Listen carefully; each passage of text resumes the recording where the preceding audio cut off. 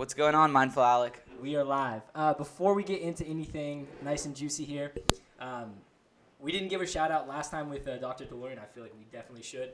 Westlake Vinyl made us these really awesome custom mugs.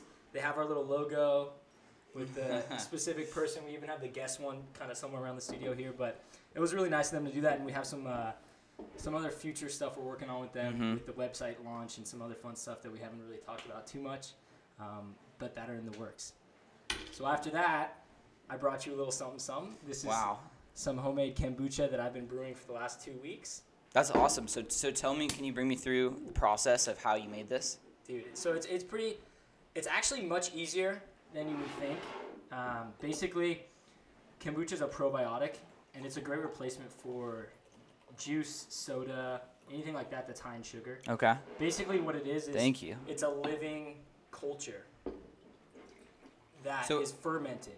Okay. And so how do you know what the probiotic count is in this? Or? No, I would have to get it lab tested. Yeah. Well, cheers, my friend. Cheers. Thank you very much. I'm excited for this. So this is blueberry rose.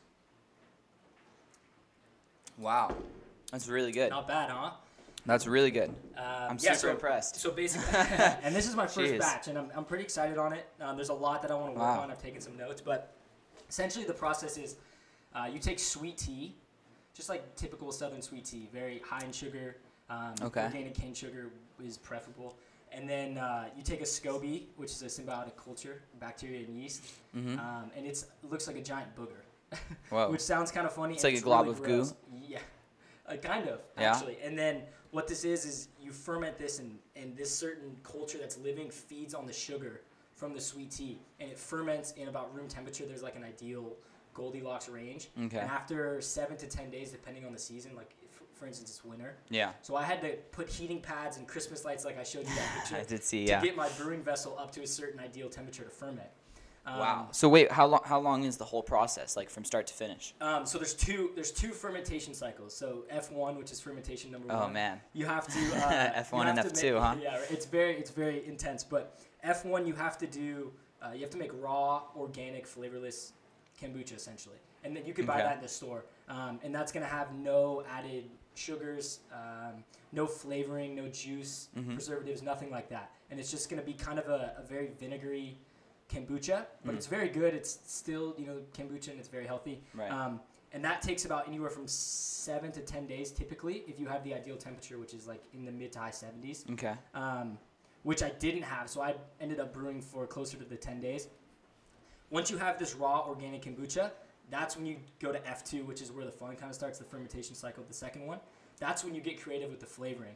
So you can do anything you want. Like the one we're drinking now is blueberry rose, like I said. Right. I took organic rose petals, and I took blueberries, I blended it up, made a puree, and then you let that ferment for about 1 to 3 days. So what this second fermentation does is it adds carbonation, and it also adds the flavoring. So that's why you see this sort of pink, purple blueberry kind of color. So wait, where does the carbonation come from? So the carbonation is part of the SCOBY. I learned this actually. Eating the sugar and feeding off that sugar to survive, and then it produces carbon dioxide in these bottles. So these bottles, they seal up super tight, like you saw. So but the SCOBY is the glob of goo? Yeah. Okay. It's a living bacteria, essentially, is what that is.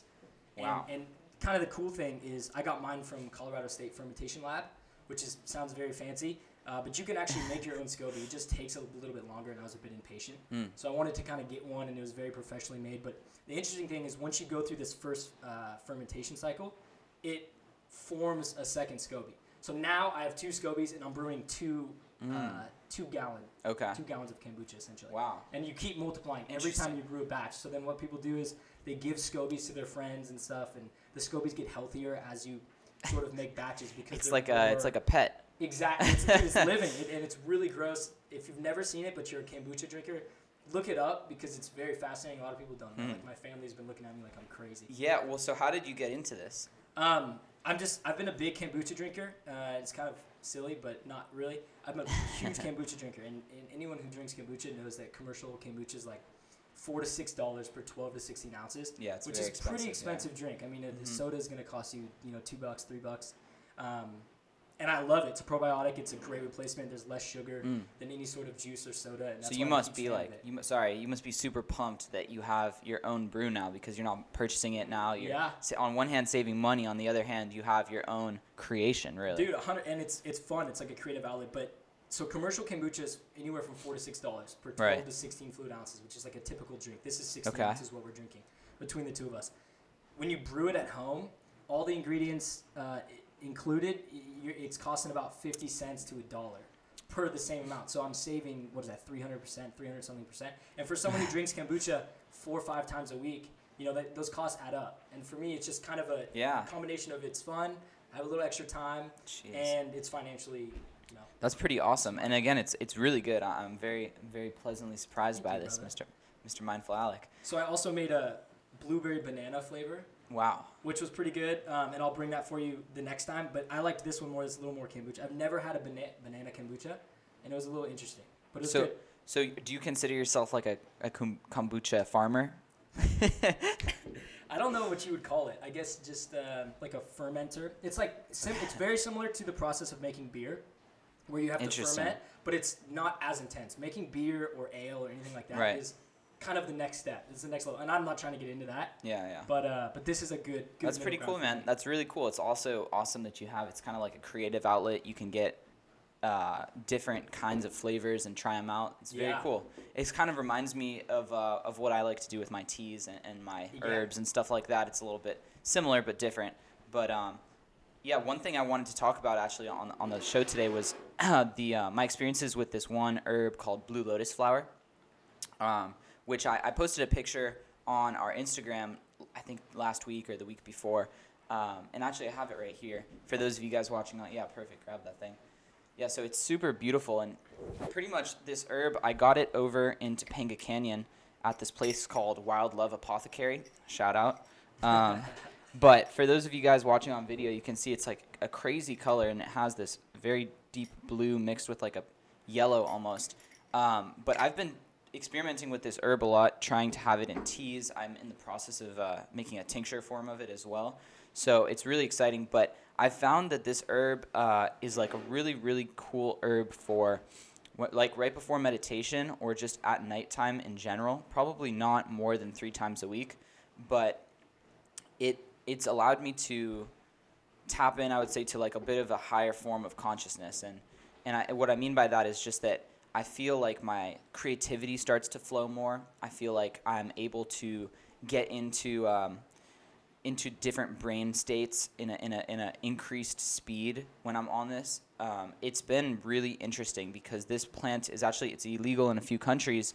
It has an alkaloid in it, so it kind of interferes with some of your neurochemistry from my understanding. I was trying to read some of the literature on it yesterday, but I didn't go too far down that rabbit hole. But it's something which is really cool. And, in the near future, I think we're going to be selling some products on the Mindful Guys website. So I would say look alive for the Blue Lotus flower up on the Mindful Guys website when that comes out. Oliver's Mix, Oliver's Special. Well, I know It'll be very exciting. You have a bunch of blends. Some of them are back here. Some of them are kind of hidden. Yeah, but you have a nighttime blend I know is one of your favorites. I've personally tried it, and it knocks me out.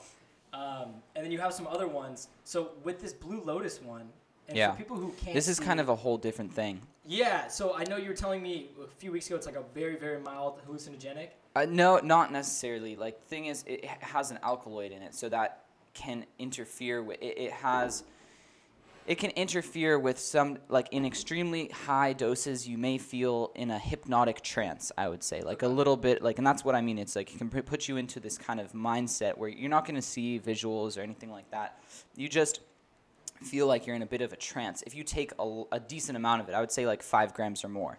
So that's into a tea. It's soluble into a tea, into alcohol. The ancient Egyptians actually used this plant. It was said to be one of the first plants in the world, from my understanding. But the ancient Egyptians used this in like mythology. They mixed it with wine, and then they kind of put it away similar to your kombucha. They put it away for like a week or two, and then you bust it out and you have it in a kind of ceremonial or / their type of like party situation, or however they were, getting groovy over there in ancient Egypt. But they would use it to achieve higher states of consciousness, like what I was saying that I've kind of experienced with it. and it's different from that tall one over there. Is the nighttime blend, and that one actually I think I have the ingredient list, which I'll read off to you guys because I think it's kind of a good list. So like some of the nighttime herbs, I'm a big fan of herbs for any of you guys that don't know. If you don't know by this point, Oliver's like Mr. Herb. But so this is my nighttime blend, and really I just kind of go and source some organic, high grade herbs from various stores, but mainly Mother Nature's Remedy. Shout out again. And this particular blend has lobelia, which is also known as Indian tobacco, which is a herb. Kind of leaves a bit of a coarse feeling on the back of your throat, and you'll notice that when you drink this. Do people smoke it? People do smoke it, yeah. You can smoke it, but I don't. But you can. And it does leave a bit of a coarse, even when you brew it as tea, it leaves this kind of weird, almost sandpaper-like feeling on the back of your throat. A lot of people, it's not. A lot of people don't like it, and I actually think that I put a little bit too much of the lobelia in this particular blend. But nonetheless, it has lobelia, chamomile, passion flower, sprinkle of lavender, and some vervain root. And all of those herbs are generally nighttime herbs. Obviously, chamomile people are familiar with. Also, the thing about lobelia that I forgot to mention is it will definitely put you out. It's a herb that will make you very tired.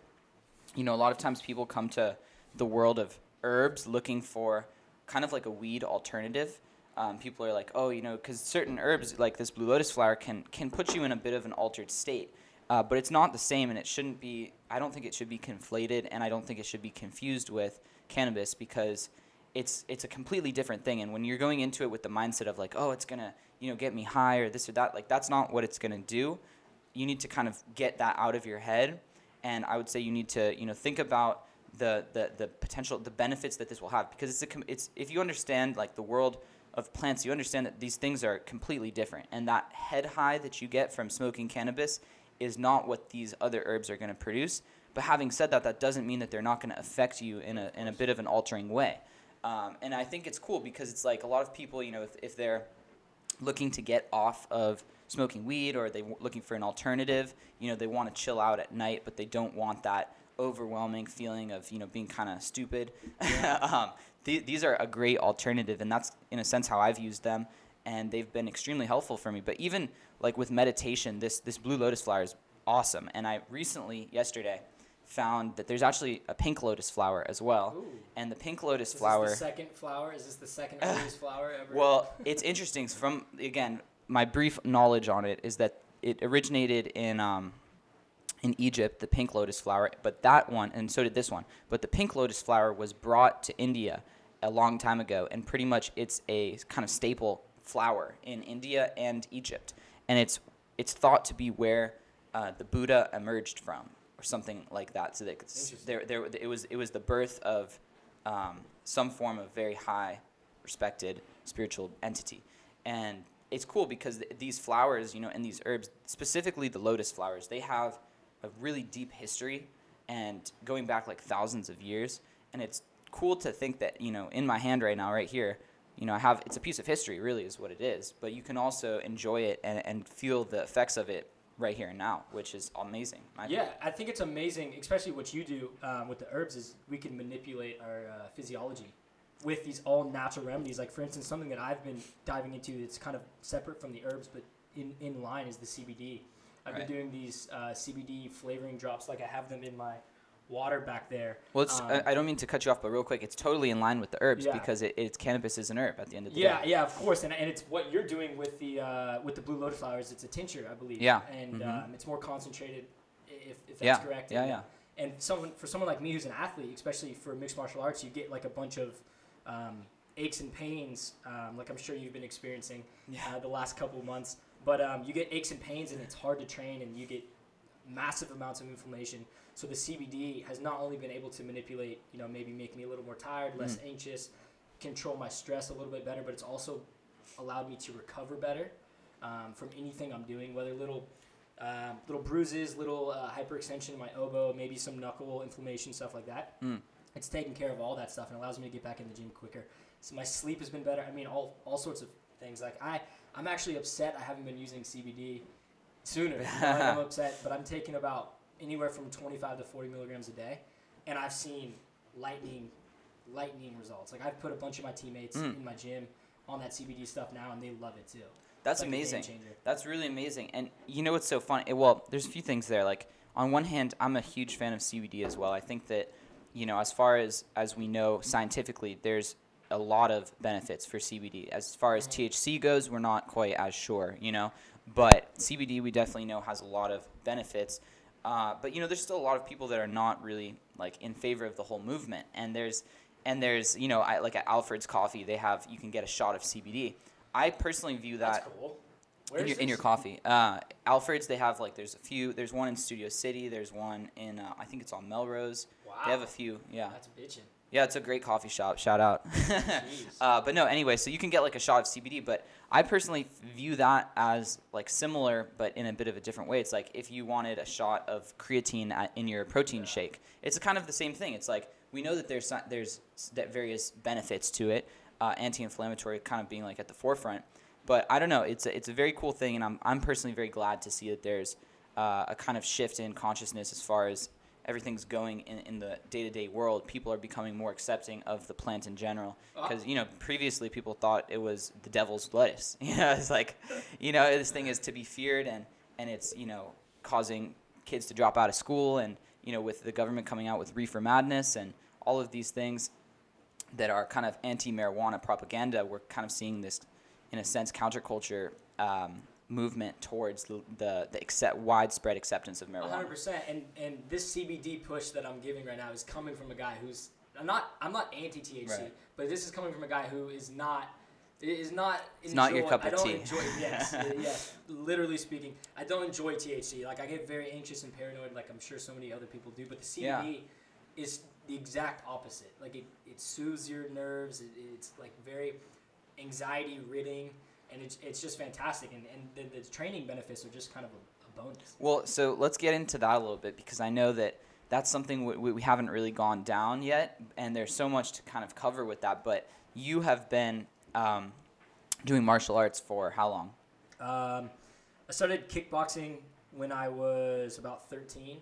Okay. So that's like I'm 22 now, so it's almost 10 years. Yeah, but as far as consistent training, I would say it's a cumulative maybe 6 or 7 years. There was like 1 to 3 years in there where I was off to college and I was doing my thing, and I also had other sports and friends and other things going on. But kickboxing is my base, and I know you just got into it right now. Like, what did you just get into? Well, no. So I mean, there's a few things. I started doing Krav Maga just about a month and a half ago. I started, and I've been enjoying it a lot. It's really cool, but I want to go into like this whole world of martial arts and what it means to you, because I have seen just in the past month and a half that I thought I was going to be going there. It's like an intense workout. You kind of learn some self-defense, and you're out of there. But what I didn't know is that you kind of, on one hand, you build a community. You are accepted into this kind of group of people who are amazing individuals, who are extremely, for the most part, from what I've seen, very highly motivated individuals, very self-disciplined individuals, people who are extremely nice and respectful. This has been my experience. And I've also seen, which is so cool, and I've heard a lot of people speak about this, but you can't really fake any martial arts. So when I go in there and you see someone who's just, killing it, they're doing an amazing job, you could tell they've practiced, they know what they're doing. Like, that is not something which I, being a month and a half, into this, I can't go in there and fake that. Right, and I think that that's just so cool, because it shows that it's a very humbling discipline, and I would love to hear, because again, you've been doing this way longer than me, what your experience has been and how you see that the self-discipline ties into martial arts. Yeah, well, you nailed a lot of the stuff on the head. I think the community aspect is massive, and another big one, probably top 3 as far as things that I've taken from it, has been the humbling, and just being conscious of that, because just with any martial arts, like I'm sure you're learning, just when you think you know something, or just when you think you're at the top of your game, or the top of your class, or the top of your gym, or the top of the area in whatever art form, whether it's Krav Maga, Jiu-Jitsu, Muay Thai, kickboxing, striking, any of these things, you're going to meet someone who's better than you. Right. Just about 100% of the time, you're going to meet someone who's better than you, whether they're from a different gym, different city, different country, whatever the case may be. You're going to come across them, and they're going to knock down that ego, and they're going to check you. And this has happened more times than I can count. Just when I thought I got some of the best hands, blah, blah, blah, whatever the case may be, and that's just my egos coming out of me. I'll meet someone across the cage, or I'll spar with someone that walk into the gym, or I'll meet them or whatever, and I'll get checked, and I'll be like, I'm not as good as I thought, or there's so much more that I can learn. And that's what's so beautiful about it. Also, when I started, there's so many reasons that I was extremely fortunate with the MMA, but essentially I was a soccer player, and this is kind of my start. But I got into a fight when I was 13, just had turned 13 on the field. And I got into this fight with this big Hispanic guy. And I remember that he pushed me, and then I pushed him back, and then he squared up. This is on the soccer field. He squares up, and at the time, I remember that moment in my head thinking, I have no fucking idea what to do right now. Like, if this guy punched me in the mouth, I don't know what would have happened.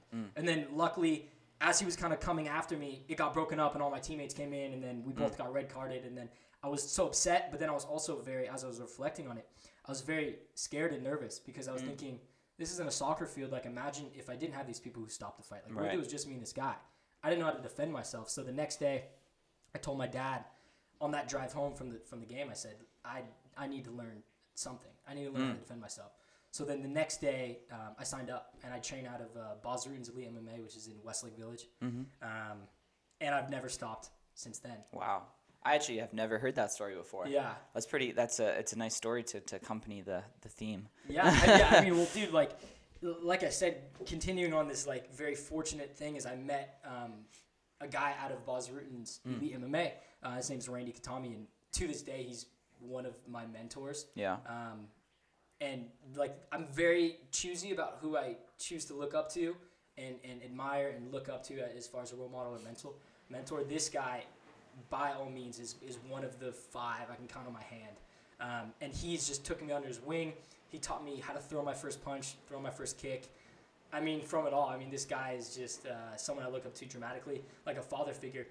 And I was fortunate to have him because not only did he teach me, my basis of martial arts, but he also taught me how to be a man in a lot of facets. And I attribute a lot of that to him. But the self-confidence that it gives you as a kid is undoubtable. I mean, anyone who's been doing martial arts for a long time, like, I'm sure you've already seen some of this. You start, and now you're 2 months in, and you're starting to get, I can turn my hips, and I can throw a punch, and I can move, and I know how to do the 360 defense that you were telling me about, and all this cool stuff. All of a sudden, you start to, like, realize, I'm walking around, my chest is up, and I feel good. Like, I'm not worried about meeting these people, and you're not, like, you have this self-confidence that kind of grows in you as your martial arts expands. Yeah. Which I'm sure you've experienced that. Yeah, I think one thing that I've definitely noticed is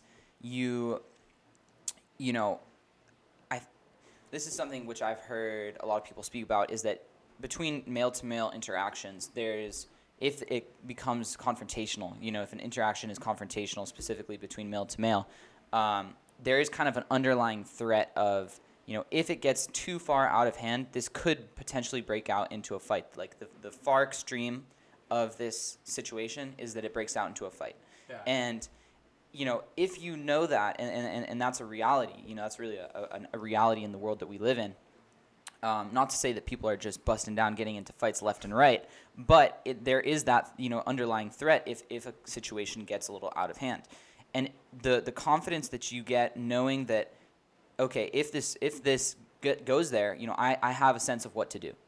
That is really invaluable. And it's been something that I've kind of been processing over the past month and a half since I started, and starting to recognize, like, your true potential as a human, as a fighter, because that is different from a debater, or that's different from, a person who speaks to the microphone, a podcaster, and all of these things, all these various roles that we take on. Learning how to fight is such a primal thing, and there's this kind of element that it almost returns you back to the roots, where it's like, if you were out in nature a long time ago, it's very important for you to know how to protect yourself, because if you don't, you're not making it into the next day. So, but yeah, I mean, it's been a really cool journey, and I think that the part that I like about it so much is the self-discipline aspect of it, because obviously, we've talked a lot on this show about self-discipline and the importance of that, and we're both very self-disciplined individuals.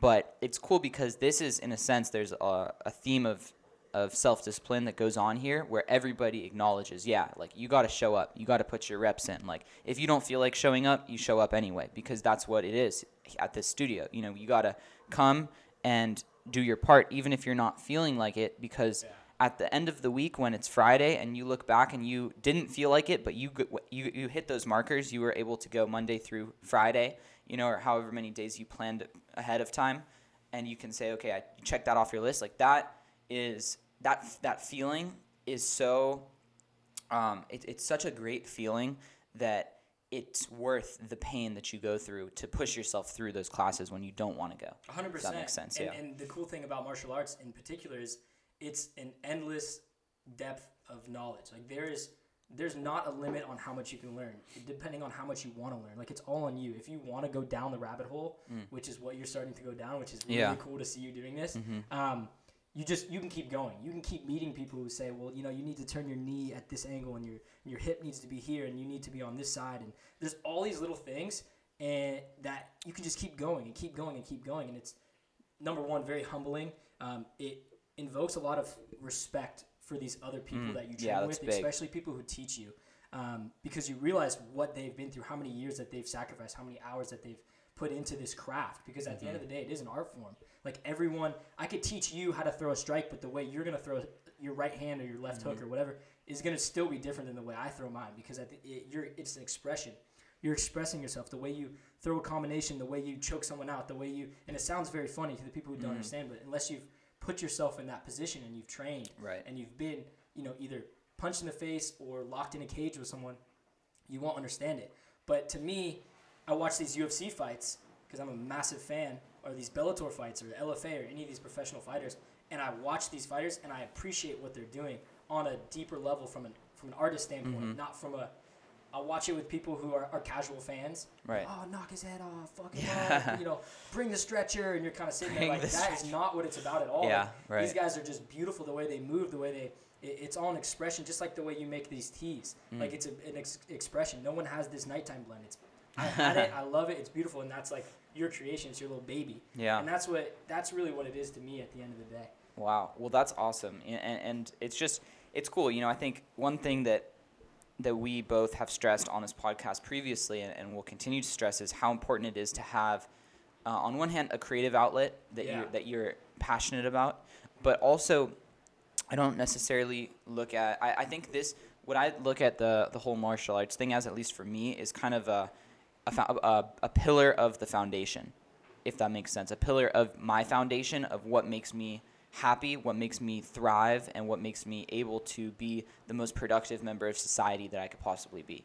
And by following certain routines and rituals like journaling in the morning, meditating, giving yourself time in the morning to process and pre-pave your thoughts for that day to come. You know, these are things that I do personally every day, and we've talked about, and I know you're obviously big on all of those things as well.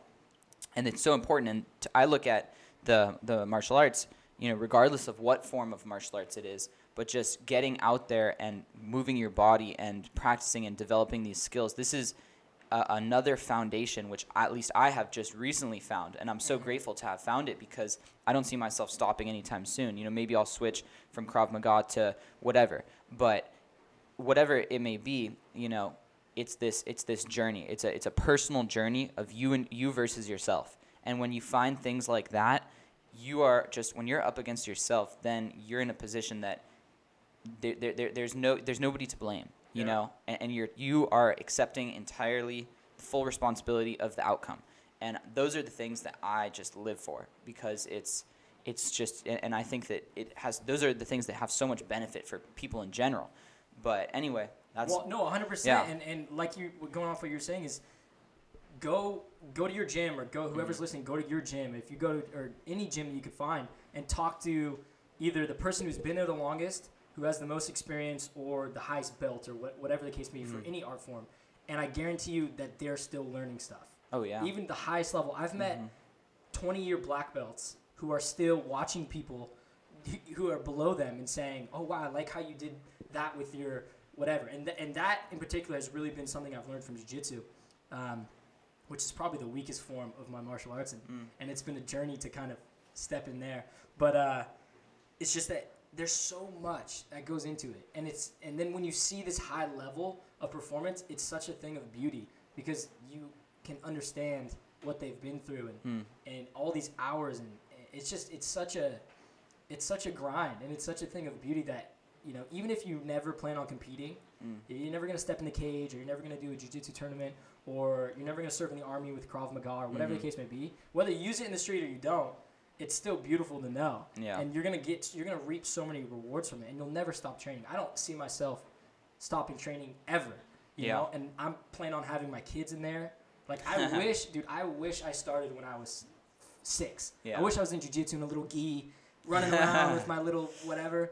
Like, I wish. That would have been beautiful. And I'm going to make sure my kids are set up in that opportunity, because what it's given me in my life outside of the gym is much more than I could ever repay, you know, the sport. Like, for sure. You know, and it's by far probably one of my biggest passions outside of kombucha. No, that's awesome. For sure.